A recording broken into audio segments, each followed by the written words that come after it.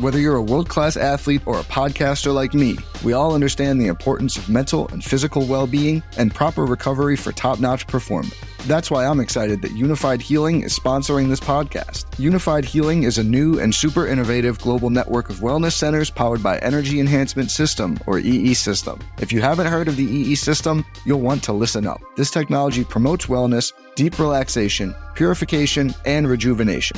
In hundreds of locations across the globe, access to a center is easy and affordable. Interested in experiencing the EE System technology for yourself? Go to unifiedhealing.com/bluewire to learn more and find a center near you.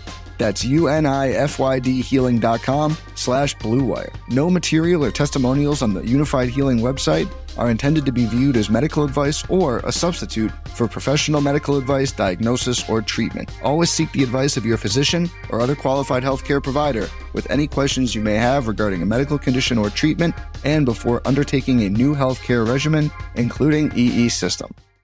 Gamble on, fellas. Gamble on.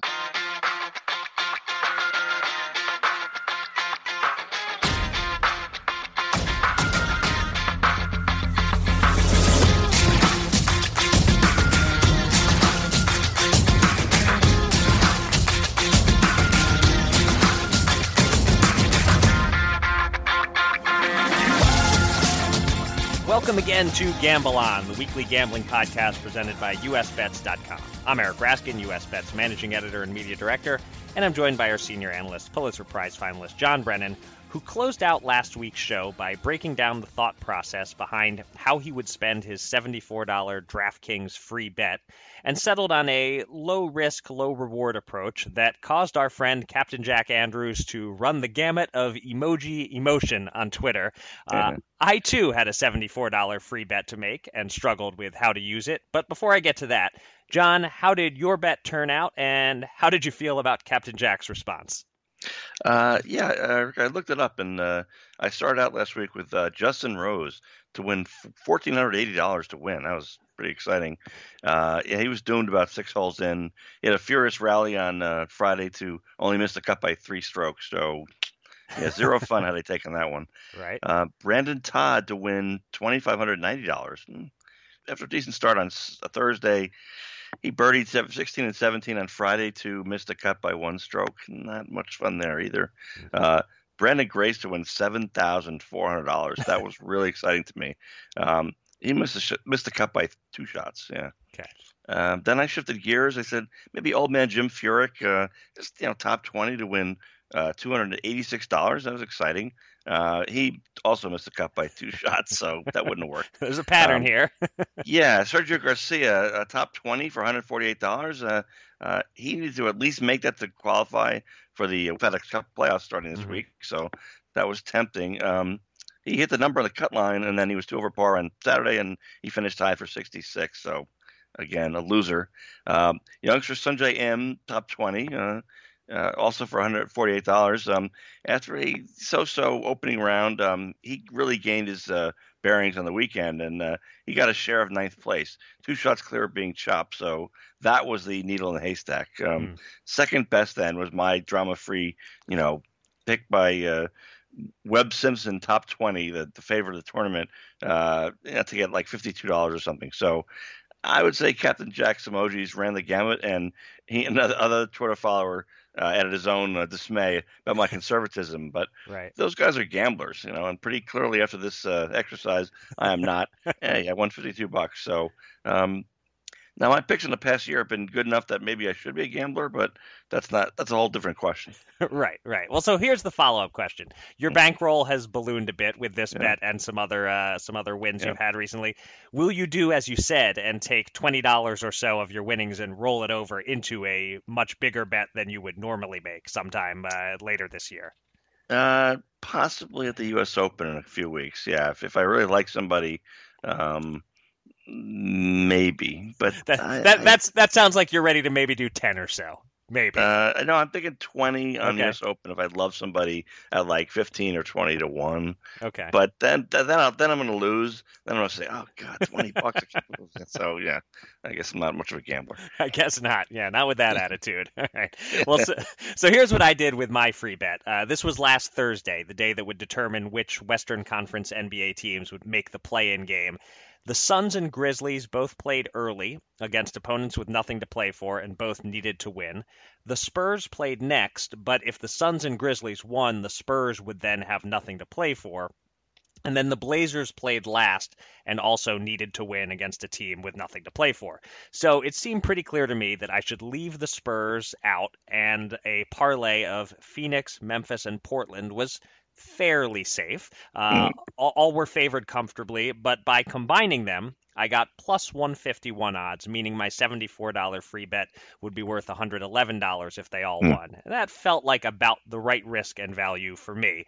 Phoenix and Memphis both won, and that's where it got interesting for me. When you have the multiple favorite parlay, you get nice underdog odds on a hedge if you make it to the last game. So the Nets were plus 450 against Portland. The Nets have been frisky throughout this little bubble season. So I put $10 on them so that I would have something to show for my free bet either way. But then, in-game, just before halftime, the Nets were hanging around. They were down by 6 points, and after a simple change of possession, their odds suddenly jumped from plus 525 to plus 700, and so I pounced on that for $5 more. And that allowed me to go to sleep, not sweating the ending at all, not really caring who wins. I was either going to profit $80 if the Nets won, or $96 if the Blazers did. Nice. Portland ended up eking it out. I would have had a major sweat on my hands had I not done any hedging. I also would have won $15 more by not hedging at all. But in the end, very happy with how I played it. No, that's actually perfect. I hate it when people don't want to hedge, and I'd like to say to them, do you normally bet $500 on a game or $1,000 on a game, wherever the long odds are from like a preseason favorite to win the Super Bowl or something? And that's when they start to say, oh, I see what you mean. Like, you did the exact right thing, and I would recommend that to anybody else. Like, do you really want to, in effect, gamble that number that you're talking about, all or nothing? And you hedged it nicely. Yeah, well, thank you. But I guess it does depend on how big you're playing relative to your bankroll and how big you normally play. And I guess what the pros will always tell you that if there's value in the individual hedge, if you're getting decent odds on that, then it's worth considering. If you're actually getting a bad price and looking to hedge just to hedge, maybe not so much. But in this case, I thought I was getting a decent price on the Nets, and I was had a little more of my bankroll on the line than is usually the case with my $10, $20 type bets. So, in the end, it all worked out for both of us. We're both richer than we were last week, at least in terms of our betting bankrolls. Yeah, and you were hedging on free money, by the way. So, right, yeah, true. Nice. All right, well, thank you to everyone for joining us for episode number 105 of Gamble On. If you missed any of our previous 104 episodes, they're all available on SoundCloud, Apple Podcasts, and Spotify. Please subscribe, give us a 5-star rating, and write a review. And don't hedge on the review. Keep it 100% glowingly positive. That sounds good. Coming up a little later on the show, we're going to be joined by our colleague Jill Dorson, one of the top sports betting legislation reporters out there. We're going to talk to Jill about all sorts of notable news from state to state, covering Illinois, Colorado, Tennessee, and more. But first, it's been a typically busy news week, I would say, in the world of gambling. So let's get to it. Here's your Gamble On News of the Week, an inside look at the biggest stories in the world of gambling.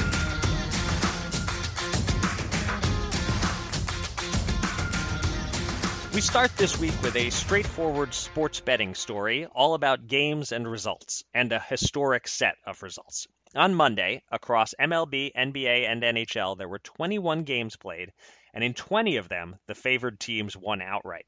The only underdog that won was the St. Louis Cardinals, beating the Chicago Cubs 3-1. But otherwise, the favorites all prevailed, and that made it a historically bad day for the sportsbooks. ESPN's Doug Kazarian interviewed several top bookmakers about it. South Point's Jimmy Vaccaro said they had to restock their drawers with cash 3 times and said, quote, "I can't remember something that bad." Westgate's Jay Kornegay told Kazarian it was, quote, "the worst day of the year by far," meaning since sports started back up again. Why was it so bad? it's not that people bet the favorites that much more than the underdogs when you have money line prices balancing things out. But the thing is, people love to parlay a bunch of favorites together, such as my free bet wager, for example. So every multi-favorite money line parlay that didn't include the Cubs was a winner. Some of them for big amounts if you put 6 or 7 or 8 favorites together. Also, for what it's worth, in the NBA games, which get the most action of the 3 sports, all 4 favorites covered the spread as well.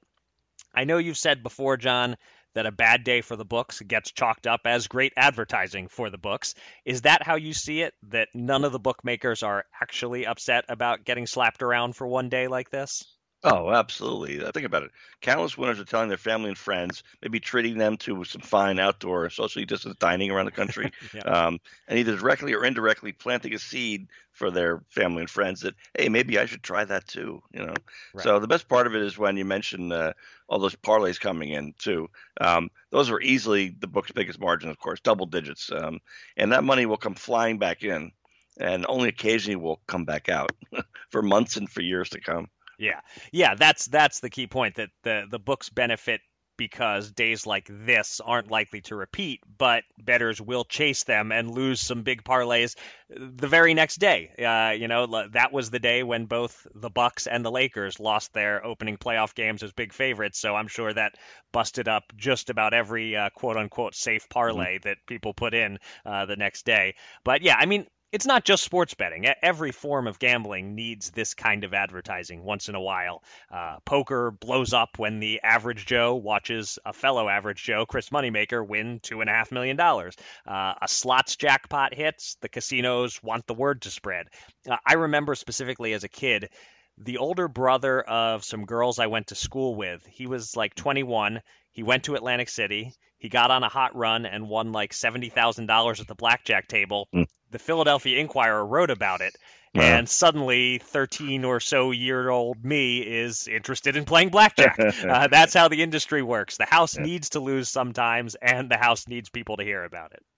Yeah, and I think casual gamblers know, look, I'm going to lose money in the long run, but how long can it last? And can I get some highs to go with my lows? And then, so it's sort of an undescribed agreement between both sides. Right. I know you're going to win in the end. I'm going to lose in the end, but let's have some fun while we do it. And so I think it works out great. Yeah, a lot of talk this week about unwritten rules, and I guess that's one of them. Yeah, exactly. All right, our next news item takes us to my home state of Pennsylvania, where July revenue numbers were released on Monday. And the big story is that, taken as a whole, in the first full month with casinos mostly back in action in the state, gaming revenue was up ever so slightly by about 0.5 percentage point over July 2019. And I said casinos were mostly back in action, and what I meant by that is Rivers Philadelphia didn't open until late in the month. Rivers Pittsburgh closed for 1 week due to a COVID spike, and all casinos had a 50% cap on customers, plus food, drink, and smoking limitations. As a result, slots were down 17.3% compared to the year before, and table games were down 31.8%. But online casino was in its infancy a year ago, and that generated $51.3 million in revenue in July, plus almost $3 million from online poker. And sports betting handle had a nice bounce back. Similar to New Jersey, it was up 85% over the previous month. So in total, Pennsylvania gaming revenue for July was $283.1 million, which is great news for the government agencies that count on that tax revenue. Also, another Pennsylvania casino news story. As you wrote, John, 40 casino employees in the state have tested positive for COVID, although confidentiality laws prevent us from knowing which casinos had cases. Whether the virus is actually spreading at casinos is unclear. Certainly all of those employees could be catching it elsewhere, but nevertheless, that's an important story to watch if we want casinos to stay open and revenue in the months ahead to remain strong. John, any thoughts on the healthy Pennsylvania revenue numbers or the not-so-healthy COVID numbers? Yeah, I mean, I would just say first, a handful of states that have implemented both mobile sports betting and online casino gaming, including New Jersey and Pennsylvania, they've saved those businesses that in many cases employ like 1,000 or more employees at brick and mortar locations. So they're not back to full employment at the casinos themselves yet, Right. but the majority of those workers are back. And the bottom line for those casinos, on the online end is really, helping them stay whole. So I feel for the casino employees in most states who, even if they are back to work, they have to worry, can their bosses survive if there's like a second COVID wave, let's say, without the backstop of online gambling for them. So the forward-thinking states are really looking better and better. As for the positive tests of casino workers, in doing my research, it seems pretty clear to me that state officials can't really offer a casino by casino breakdown for a number of legal reasons, as you mentioned. So what should happen, it has a Borgata, Atlantic City, the two Connecticut tribal casinos, among others. Casinos themselves should inform their employee base as well as the local public about positive tests. They can do that without obviously mentioning who it is, but that really helps a lot. The Meadowlands Racetrack is the one casino racetrack in the Northeast that I've visited that you fill out a 20-question form with your name and address each day you show up. So if there is an outbreak, let's say at the track, God forbid, they have a contact tracing issue. That's a mixed bag for a lot of people. It's great. I mean, if you are somewhere and there is an outbreak, you're thrilled if they can call you and tell you, test immediately. You're liable to be, that's bad. But if it doesn't happen, then you realize that you've given out a lot of private information to who knows, China, Russia. I mean, we don't know. Right. So I understand that's a difficult situation too. So, and then meanwhile, there are rumors about dozens of workers in a single Las Vegas casino testing positive. I mean, if those are true, I think those operators have a moral obligation to let the workers and gamblers know about it, really. I mean, that's a short-term pinch to the bottom line. I get it, and that's hard to deal with. But leveling with people can buy you goodwill so that a few weeks later, if you can honestly report that the issue has been resolved, well, that might be the casino to try, I think. Yeah, absolutely. I agree completely with your stance on that part of it. That I didn't realize that Borgata and the Connecticut casinos had just taken it upon themselves to inform their employees and customers in that way. But I think that each casino should have to report simply whether it has had any employees test positive. You don't have to give out names, obviously, and maybe you don't even have to give out the numbers at your casino. But just to say, yes, we have had a positive test, or no, we haven't, I think the customers have a right to know and then make their own decisions about whether they want to go there. But, I think that barring a big outbreak, in Pennsylvania, barring the state showing a serious spike, which it might if schools open back up, we might see some numbers go way back up. But barring that, 40 cases at 12 casinos over a month and a half, they're not going in reverse over that, I don't think. Certainly if Vegas hasn't shut back down, Pennsylvania casinos aren't likely to either. So I do think things will keep humming along there. But I'd like to see a little more in the way of disclosure. As for the Pennsylvania revenue numbers, I find the slots and table games breakdown interesting and completely logical. Of course, slots aren't down that much. Playing slots isn't that much different than it used to be. But table games are down more, and that makes total sense. A big part of what some people love about table games, the communal party aspect, that's all but gone for now. So that all made total sense to me. And then on the sports betting front, I made a prediction last week that August sports betting handle in New Jersey would hit $500 million. So I feel it's my duty to lay out my Pennsylvania prediction as well. I think that revenue in Pennsylvania won't be great with all the giveaways and promos that they've been doing this month, but handle will be huge. I'll set the line at $330 million in August in Pennsylvania, about double what it was in July. And that despite the fact that everyone in the state should, as of now, August 20th here as we're recording this, should be done putting money on the 76ers at this point. Yeah, good luck with that. I know I got a wake-up call from Twitter, as we often do. In early June, the first two casinos in the Northeast reopened in Connecticut. And 5 minutes into my visit to Foxwoods, I got two responses already. Show me the craps table. People wanted to imagine what does a craps table look like in the apocalyptic era. And sure enough, there's plexiglass between each player. And it's kind of weird because, a lot of people have never played craps and some haven't even been to a casino, but they've all seen movies, where there's a big group gathering and somebody's getting lucky and they're kissing the dice and they're blowing on it and they're throwing it and 100 people are jumping around and celebrating. They understand that communal aspect, and it's just weird with plexiglass. So, that's why table games are down. You can't really have that same experience, but it is what it is. Yeah, certainly. I have not really watched a craps game get played since this started up again, but I would have to assume that kissing and blowing on the dice, those activities are prohibited currently. Yeah, I've seen a little bit of, sort of communality, like, humans are survivors, so somebody throws a good number and they kind of like air kiss or they virtually fist bump and smile, and it's like it's a good effort. I mean, what the heck? You got to make do with what you have, but it's not the same. Yeah. Well, I'm assistant coaching my son's little league team, and at the end of the games now, instead of the line up and slap hands and say good game, one team lines up on the first baseline, one team lines up on the third baseline, and we all doff our caps and say good game. So, we're all making adjustments. I like this. It's still sportsmanship. Right. All right. Our final story this week is a quick follow-up on a news item we've discussed recently. There was significant news this week in Illinois, Tennessee, and elsewhere, but we'll save a lot of that for our interview with Jill. So instead, for our third story, let's talk about the New Jersey DGE's ruling on FanDuel's efforts to deny soccer bettors their money after they took advantage of an errant line in July. Although in Europe those bets are routinely voided, in New Jersey, the precedent has been set to enforce payment, and that's just what David Rebuck and his team did, making FanDuel pay the customers and take responsibility for their faulty odds. Where it gets interesting now is in Indiana, where FanDuel voided the very same bets, but now the commission in Indiana is reportedly looking into it. John, do you expect what happened in New Jersey will ultimately happen in Indiana? And should we expect these FanDuel odds problems to stop now that they've been slapped on the wrist a couple of times? Well, I'm going to pat myself on the back for almost a 1969 Joe Namath guaranteeing last week yes. that FanDuel would be out of luck in New Jersey. Yeah, I did call that one. Yep. My tweet on this was, one state's unofficial motto is Indiana nice. New Jersey, forget about it. But when it comes to bettors, New Jersey is nice and Indiana, not so much.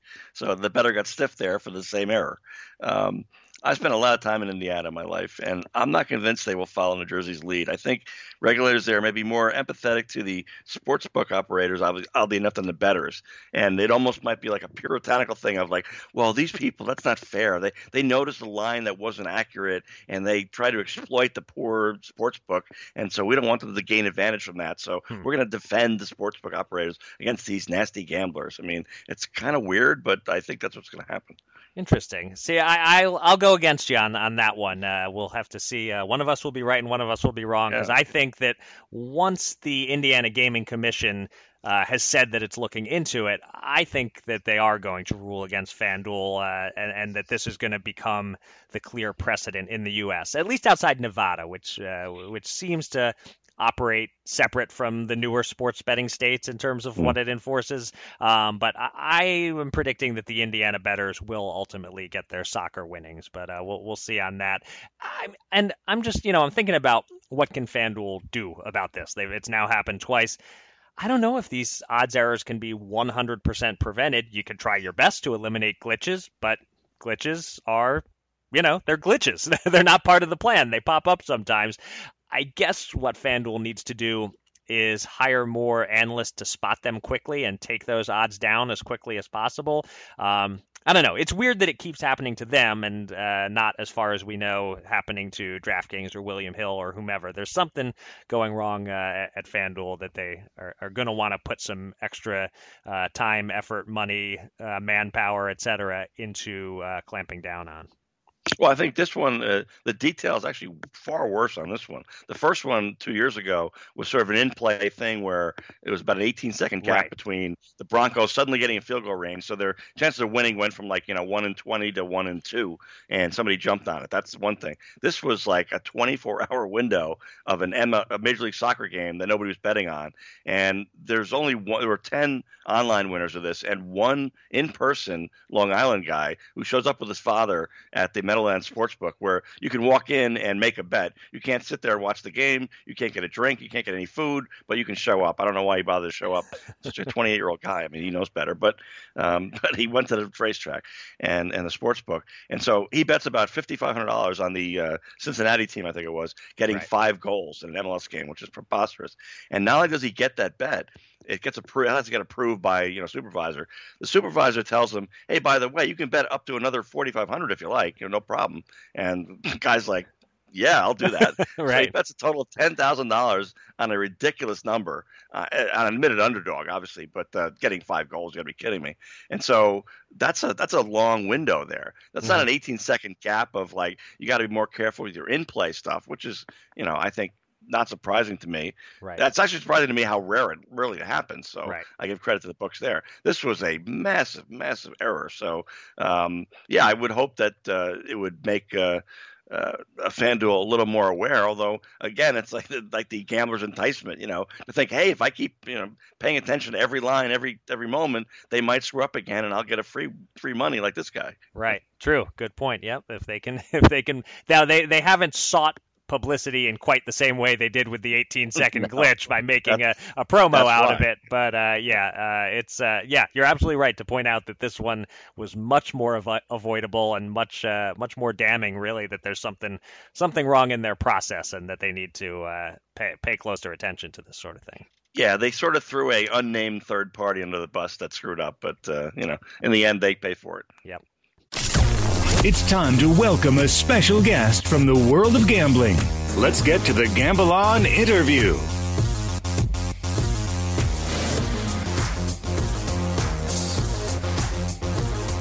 I tend to think of myself as a sports journalism industry veteran, but I'm the relative rookie on the show today, as John and I are now joined by a colleague who, like John, has been a part of the sports media business for more than 30 years.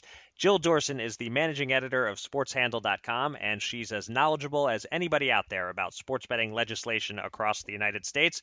So we're going to pick her brain now about some current news topics. Jill, welcome back to Gamble On. Well, thanks. I feel extra old this morning. I was worried that it might imply that. That's not what I was going for. I was going for experienced, but so be it. Just joking.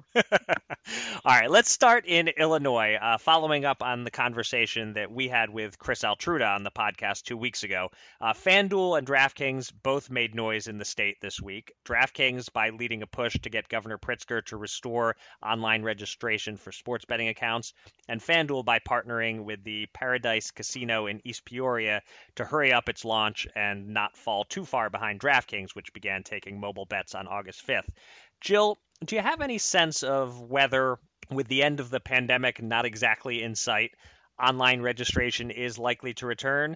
And when all is said and done, will Rush Street and Bet Rivers have enjoyed any meaningful advantage in Illinois from the so-called penalty box rule? Sure. I just want to back up real quick. The FanDuel's partnership with Paradise is not new. It's from an existing partnership with Boyd Gaming, and they had intended to go live at some point with Paradise all along. The goal initially, though, was to go with Fairmount so that they could rebrand, which they did in January, and they could do what DraftKings did, which is be in the first position when they're introducing their sports book. So, for example, DraftKings is now DraftKings at Casino Queen, and FanDuel would have been FanDuel Sportsbook and horse racing had they gone live with Fairmount. But to answer your question, they're making a lot of noise so that they can move forward quickly and they can capture part of the market. But until remote registration comes back, it doesn't make an enormous amount of difference in terms of capturing market share. Whether or not it will come back, I don't know. I have been hearing actually since the day that it was rolled back by the governor, the day that he didn't renew the executive order with remote registration, a lot of the operators were talking about lobbying to have remote registration put back in. So it's not a new idea. It's just that DraftKings was kind of first to implement it by asking their customers to push the governor, and they're going to be the only ones for a while because for FanDuel, there's no point in lobbying if they're not live. Right. And once they are, it will make sense. And same thing I would say, not having talked to anybody, but for places like PointsBet as well. And in terms of when all is said and done, did Rush Street and Bet Rivers get any meaningful advantage? I don't really think so, but I also don't think that that's because of the way the law was written. I think it was just circumstance. They opened in March, which didn't make any really big difference. The penalty box timeline or countdown didn't start until June when Rivers was licensed. Right. So they got a few day advantage, I guess, in June and part of July with the remote registration. And right now, without the remote registration, any operator will tell you that they just can't sign people up, fast enough. It's not convenient enough. Right. Okay. Yeah, Jill, I've been skeptical of any new gambling launch states in states not named New Jersey or Delaware for many years now, and my winning percentage is really high. So November 1st, will Tennessee really launch mobile sports betting on that date or sooner? And if the SEC doesn't have a football season, that's going to become all the more reason to miss that date. So I would say, actually, that November 1st is a pretty good date for Tennessee at this point. It will have been almost a year and a half since sports betting became law there. So they've taken a long time, and they've had a bumpy road with some personnel changes, some issues with their proposed rules. But after talking to their new vice president of sports betting, Danielle Boyd, I feel like she has a really good handle on what needs to get done, and that it's entirely possible, actually, that they will launch a couple of weeks earlier. The goal now is to launch the 4 platforms that are ready or that have applied for applications, is to launch all 4 of them on the same day. But during the meeting yesterday, the lottery board meeting yesterday, the lottery chief, Rebecca Hargrove, did say that if 3 of those platforms are ready and 1 isn't, they're going to go with the 3, even if it's early. And the 4th one can catch up. Regarding the SEC, yeah. I mean, is it a reason to miss the date? Not really, because most of these states at this point, from everybody that I've talked to, it's not so much about, from the state perspective, getting out there and earning money right now. It's about getting out there and just getting started so that they know how it goes. And in some cases, and this was the case if you talk to the regulators in Colorado, there was something a little bit more peaceful about launching without a lot going on, because they really just didn't have to worry as much about, external factors, and the operators and the regulator could focus on what they were doing. Okay. Yeah, and one follow-up on Tennessee. The obvious, there's a uniqueness there. It's the only state with no casinos, yet they'll have sports betting. But is there anything else about their Tennessee's laws? Are they kind of, how are they doing compared to other states in terms of what they're allowing and not allowing? Oh, sure. For one thing, it's not a cheap state if you're an operator. The application fee is $750,000 and the tax rate is 20%. And on top of that, it's the only state that has introduced what they're calling a payout cap, which means that every operator has to keep a 10% hold, which is higher than the national average, which I believe is 7.5%. So they can only pay out 90% in winnings, which means that the odds won't be as favorable, as you guys know. And it may help to push people offshore if they're not getting a good opportunity, even in a legal market. All right. Well, so we've covered Illinois and Tennessee, 2 states that have had their struggles getting off the ground. Colorado, which you just mentioned, that's one state you've been covering that has mostly been doing things right. Jason Robbins of DraftKings recently lauded Colorado as a state that, quote, has always kind of punched above its population size. Now, John and I had lengthy discussions several weeks ago about what the sports betting state rankings will look like in the near future, specifically at the end of 2021. With the way things are going so far in Colorado, could it indeed keep punching above its population size and be a top 5 sports betting state a year or 2 from now? So I'm going to say yes, but I also want to say that I don't know anybody in the business on the stakeholder side that doesn't just love Colorado. They've been completely organized. They've been very transparent. They've done everything they said they were going to do.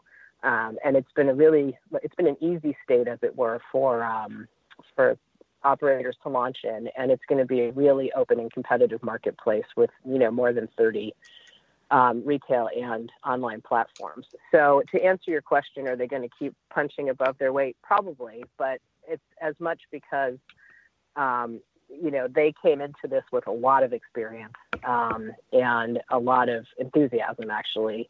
And then comparatively, you have states like Tennessee, which, doesn't have any experience. But as you were talking about, Michigan, Illinois, Pennsylvania. Colorado does have probably about half the population of all of those states, but there's going to be more operators. They've had a much smoother rollout. I mean, they only went live. The operators there only went live in May.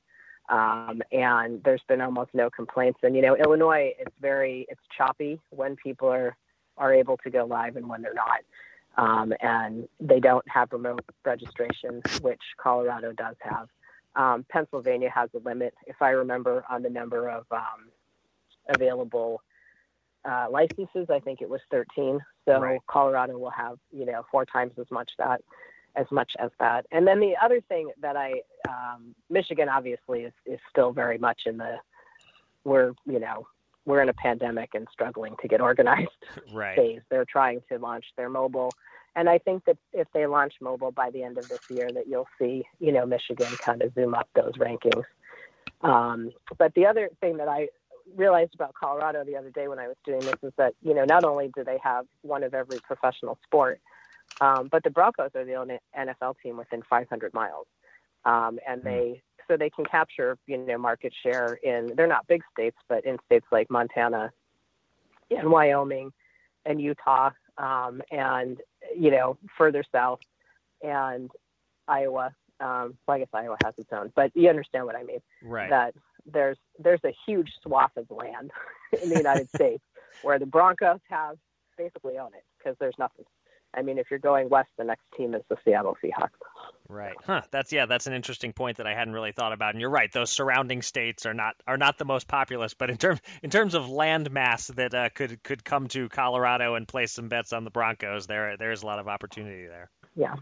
Yeah, I'll throw in a couple more plaudits for Colorado. Talked to an industry insider the other day, and he mentioned that their esports regulations are top of the line, the number one in the country. Mm-hmm. So for legislators and their aides who might be listening, they probably should be looking at Colorado's regulations too, because that's what the industry is thinking is the best. And also, they moved their corporate headquarters out of New Jersey, Jersey City, and over to Denver. And part of the idea was that there's such a tech boom going on in Denver, mm-hmm. and there's so many young people who they can attract to that area. And it was interesting to me because Jersey City obviously has a New York City area market, and the number of young tech people is enormous. And yet they think that Colorado and Denver in particular, downtown, is a long-term play. So I give them credit. But my question next is, let's get around the country, literally. And Puerto Rico, their advances in gambling.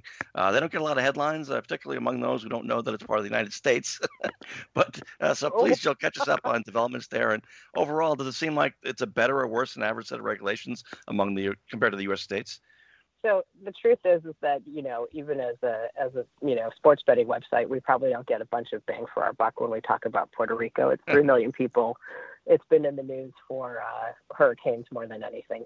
Right. But when I got a copy of their draft regulations, which were 141 pages, which is unusually long, I was intrigued. And it turns out that I was intrigued because there's a lot of little idiosyncrasies that make it appear to be a very cool market for an operator to want to go into. But as you get further into it, you realize that there's a whole host of issues.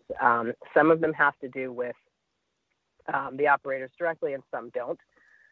For example, you can bet on basically everything under the sun, and you probably are going to be able to bet in your neighbor's garage if he can get a license, which does not look like it's going to be too hard. Mm-hmm. But, the issues are things like, if you're a professional athlete anywhere in the world, you can't bet in Puerto Rico, period. So how are all of the operator is supposed to keep a list of professional athletes from around the world and then stop them from betting.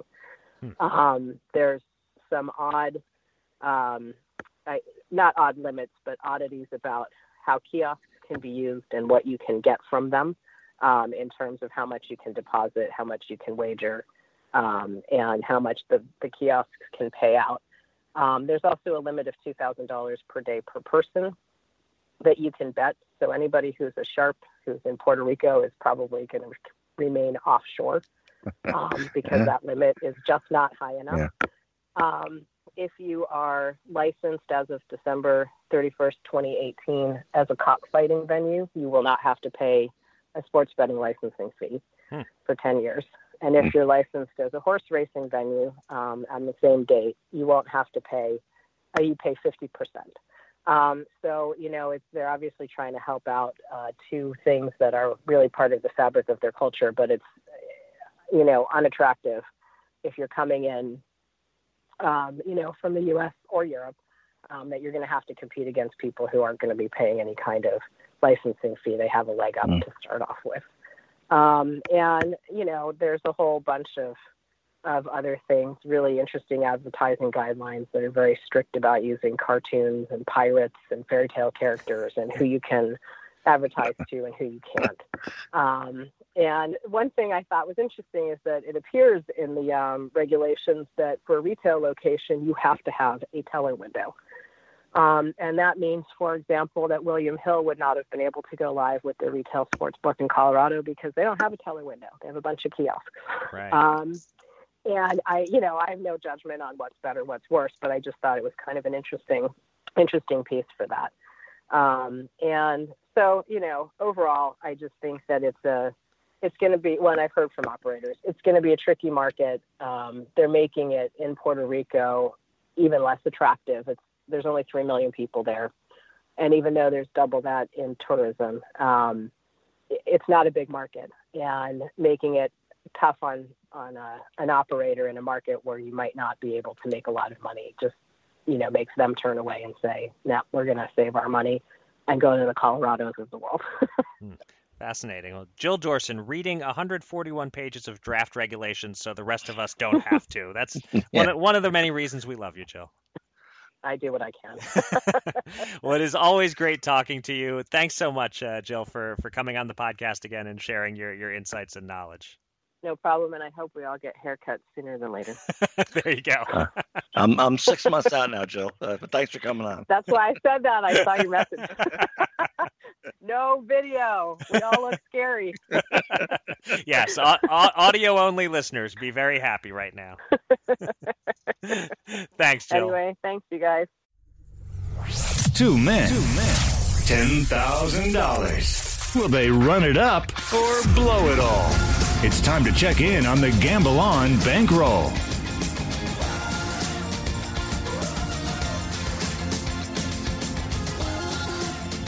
Although John and I both triumphed in our real-life free bets, we struggled with our bankroll bets, going a collective 1-2. I was 0-1 with somewhat of a bad beat on my bet for Devin Booker to go over 30.5 points in the Phoenix Suns' must-win game on Thursday.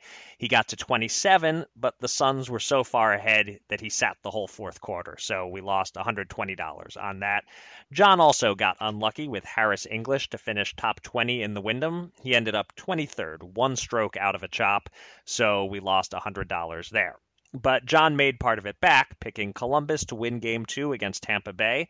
That's the only game of the series the Blue Jackets won, so well done there. A $50 bet at plus 150 odds won us $75. So in total, we lost $145 on the week. And one futures bet to update, I had the Lakers to finish with more wins than the Raptors, but that one is now officially a void as the teams didn't play the required number of games, so we get that $200 back in our bankroll. I was probably on track to win if the season had never been interrupted, but then the Raptors actually ended up with one win more than LA, although they also played one game more than LA. So ultimately, a void is the only fair ruling. And in the name of fairness, we should note, we're in great shape with our Pirates under and our San Francisco Giants under, but we'll follow the rules. If either team doesn't play at least 59 games, which is what the fine print said, those bets will be voided also. And that'll be a sweat, not whether the under will come in. We're looking good on that, but whether either team will miss enough games and be so far out of contention that there's no effort to make them all up. Anyway, we are now up by $220. We have $700 on hold in futures bets, so we have $9,520 available to bet with, and you're up first, John. Yeah, I have a Reds bet that they win 32 games out of 60, and on DraftKings they have to play exactly 60 games to make the bet live. So it would be a shame if that last game got rained out. I mean, that would just be so unfortunate, and it could happen. So I might be doing a rain dance on that final day, the way it's going. But meanwhile, Eric, in the entire 156-man Wyndham Field last week, there were only 2 players out of 156 that managed to miss cashing by the top 20 by exactly one shot. One was a pretty prominent golfer, Shane Lowry, who was the reigning British Open Championship, whatever you want to call it, and will continue to reign until next year because they're not playing it. And the other was our, unknown Harris English. Our boy bogeyed 12 and 14 on Sunday, and on practically a pitch and putt course for tour pros. That's a bad beat, but it happens. Back to big boy golf courses now with the first leg of the FedEx Cup playoffs in the Boston area. And a little bit in honor of Captain Jack, no chalky top 20 play this week. Okay, I'm going for it. Okay. So there you go, Captain Jack. So let's go Tony Finau. By the way, cousin of the NBA's Jabari Parker and the NFL's Halati Noda. For $50 at the top 10 at plus 335. Another 50 for top 5 at plus 600. Finau's a top 10 machine, including three of his last 4. And this course is made for a longer hitter like him. He was 4th here in 2018 as well. His skill set, I would say tee to green, maybe he's number 1 in the world. And his hot putting streaks are amazing. He can't close a deal. And if his first A-level tour win is in a spot like this, it's going to either be because someone hands it to him or there's some, poor play late by a schmuck that even he can beat. So I can't bet him to win, but I like him top 10. I like him top 5. All right, that's cool. I like we have some real upside there. If he does indeed make the top 5, that'll be a nice boost to our bankroll. Yeah. And I too am actually doing sort of 2 separate $50 bets here for my first bet. I'll go back to boxing. 2 good fights on one card in England on Saturday, and 2 live underdogs who are both correctly considered underdogs, but the odds are a little wider than I think they should be. In heavyweight action, Alexander Povetkin is plus 300 against Dillian White. I think he should be around plus 200. I do worry about him getting screwed on the scorecards if it goes the distance and it's close, and maybe that's why he's plus 300, but I think Povetkin is worth betting. And same for Delphine Persoon taking on Katie Taylor in a big women's bout, a rematch to a fight last year that could have gone either way. Taylor got the close decision. They're doing it again, and Persoon is plus 290. I think Katie Taylor is an overrated fighter. If this were on neutral turf, I'd make Persoon only about a plus 150 underdog. So, I'm wary of the scorecards in both fights, but I think they both have enough upset potential that I'll put $50 on Persoon at plus 290 and $50 on Povetkin at plus 300. And if one of them wins, we come out ahead either $45 or $50. And if they actually both win, we'll win $295. All right. So here's another amateur play. I'm being told that NBA three-point shooting variance is so extreme that if you can find a team that would have won a game, they dominated every level except three-point shooting, then they're in a good spot to win the next game because that's going to balance out. They're not going to shoot that poorly again. Three-point defense is not that extreme. It's kind of like the guys make the shots, they set themselves teammates up or they don't. So based on that idea, give me the Lakers 110 to win 100 minus 6.5 points over the Blazers for Thursday night. They did everything Lakers did in game 1 except make those threes. So if they just play the same game again, they'll win by double digits. Okay, so we got the Lakers there against the spread. I'm going to do something unorthodox here with my last bet. I'm making an if-then bet. It's based on odds that haven't been released yet. So if the line is what I hope it will be, we're betting it. If not, I'm foregoing a second bet this week. The bet is on Nikola Jokic's points in Friday's Nuggets-Jazz Game 3. Our new colleague, Rafe Bartholomew, who knows basketball much better than I do, wrote a playoff preview for US Bets on Monday, and he noticed that Jokic's scoring line was way too low. It was set at 21.5 for game 1 of the series. Jokic averaged 29 points per game in the bubble and 29.3 this season against the Jazz. So I bet that over for game 1, and it won. Jokic passed the line midway through the fourth quarter, and he finished with 26 in regulation and 29 after overtime. For game 2, the line went up 1 point to 22.5, but it was still too low. So I bet it again, and he passed it right at the start of the fourth quarter and finished with 28. Now, player props for Friday aren't out yet. Maybe the books will move the line up a couple of points, but I'm guessing not. As long as I can find it at 23.5 or lower, I will bet $110 on Jokic over in game 3. If it goes up to 24.5 or higher, I'll pass. But 23.5, even if there's a bit of a vig on it, even if it's like minus 120 on the over at 23.5, I will bet on that. So we will see. I'll let you know next time that we're together whether I ended up making a second bet or not. And that will do it for this episode of Gamble On. Thanks to everybody out there for listening, and thanks again to our guest, Jill Dorson. You can find me on Twitter at Eric Raskin and John at Bergen Brennan, and follow US Bets at US_bets. Go to usbets.com for all the latest news and analysis from the world of gambling, and subscribe to this podcast on SoundCloud, Apple Podcast, or Spotify. And a quick heads up that the podcast is taking a rare week off next week, although we might drop a little something special to fill the gap. But in terms of our next regular episode, we will be back in 2 weeks. Until then, John, please take us out.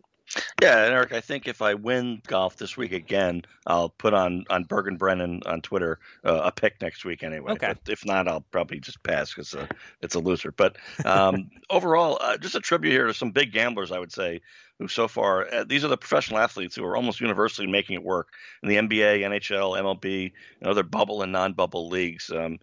They may not be likely fatalities, obviously, but the majority are millionaires who can see their long-term health and thus their careers jeopardized, not to mention their at-risk loved ones who, if this gets done right, could enjoy comfortable years ahead, and if not, could be disaster. So these guys are getting it right. I really am impressed. A couple of weeks ago, I mentioned my awareness of how much today's athletes treat their bodies as temples, compared to my era of coverage in the 1990s, which was, not so much. But these guys are outdoing themselves. I mean, we knocked out 6 NBA teams and 8 NHL squads right away. A bunch more NHL teams are gone this week. The odds get more in our favor, reaching the finish line, each additional team exiting. And so, NFL, a few weeks ago, I was saying, I can't believe it. I mean, I still can't quite imagine it yet, but I'm up to maybe. So that's pretty good progress. And with that, until next time, everybody, gamble on.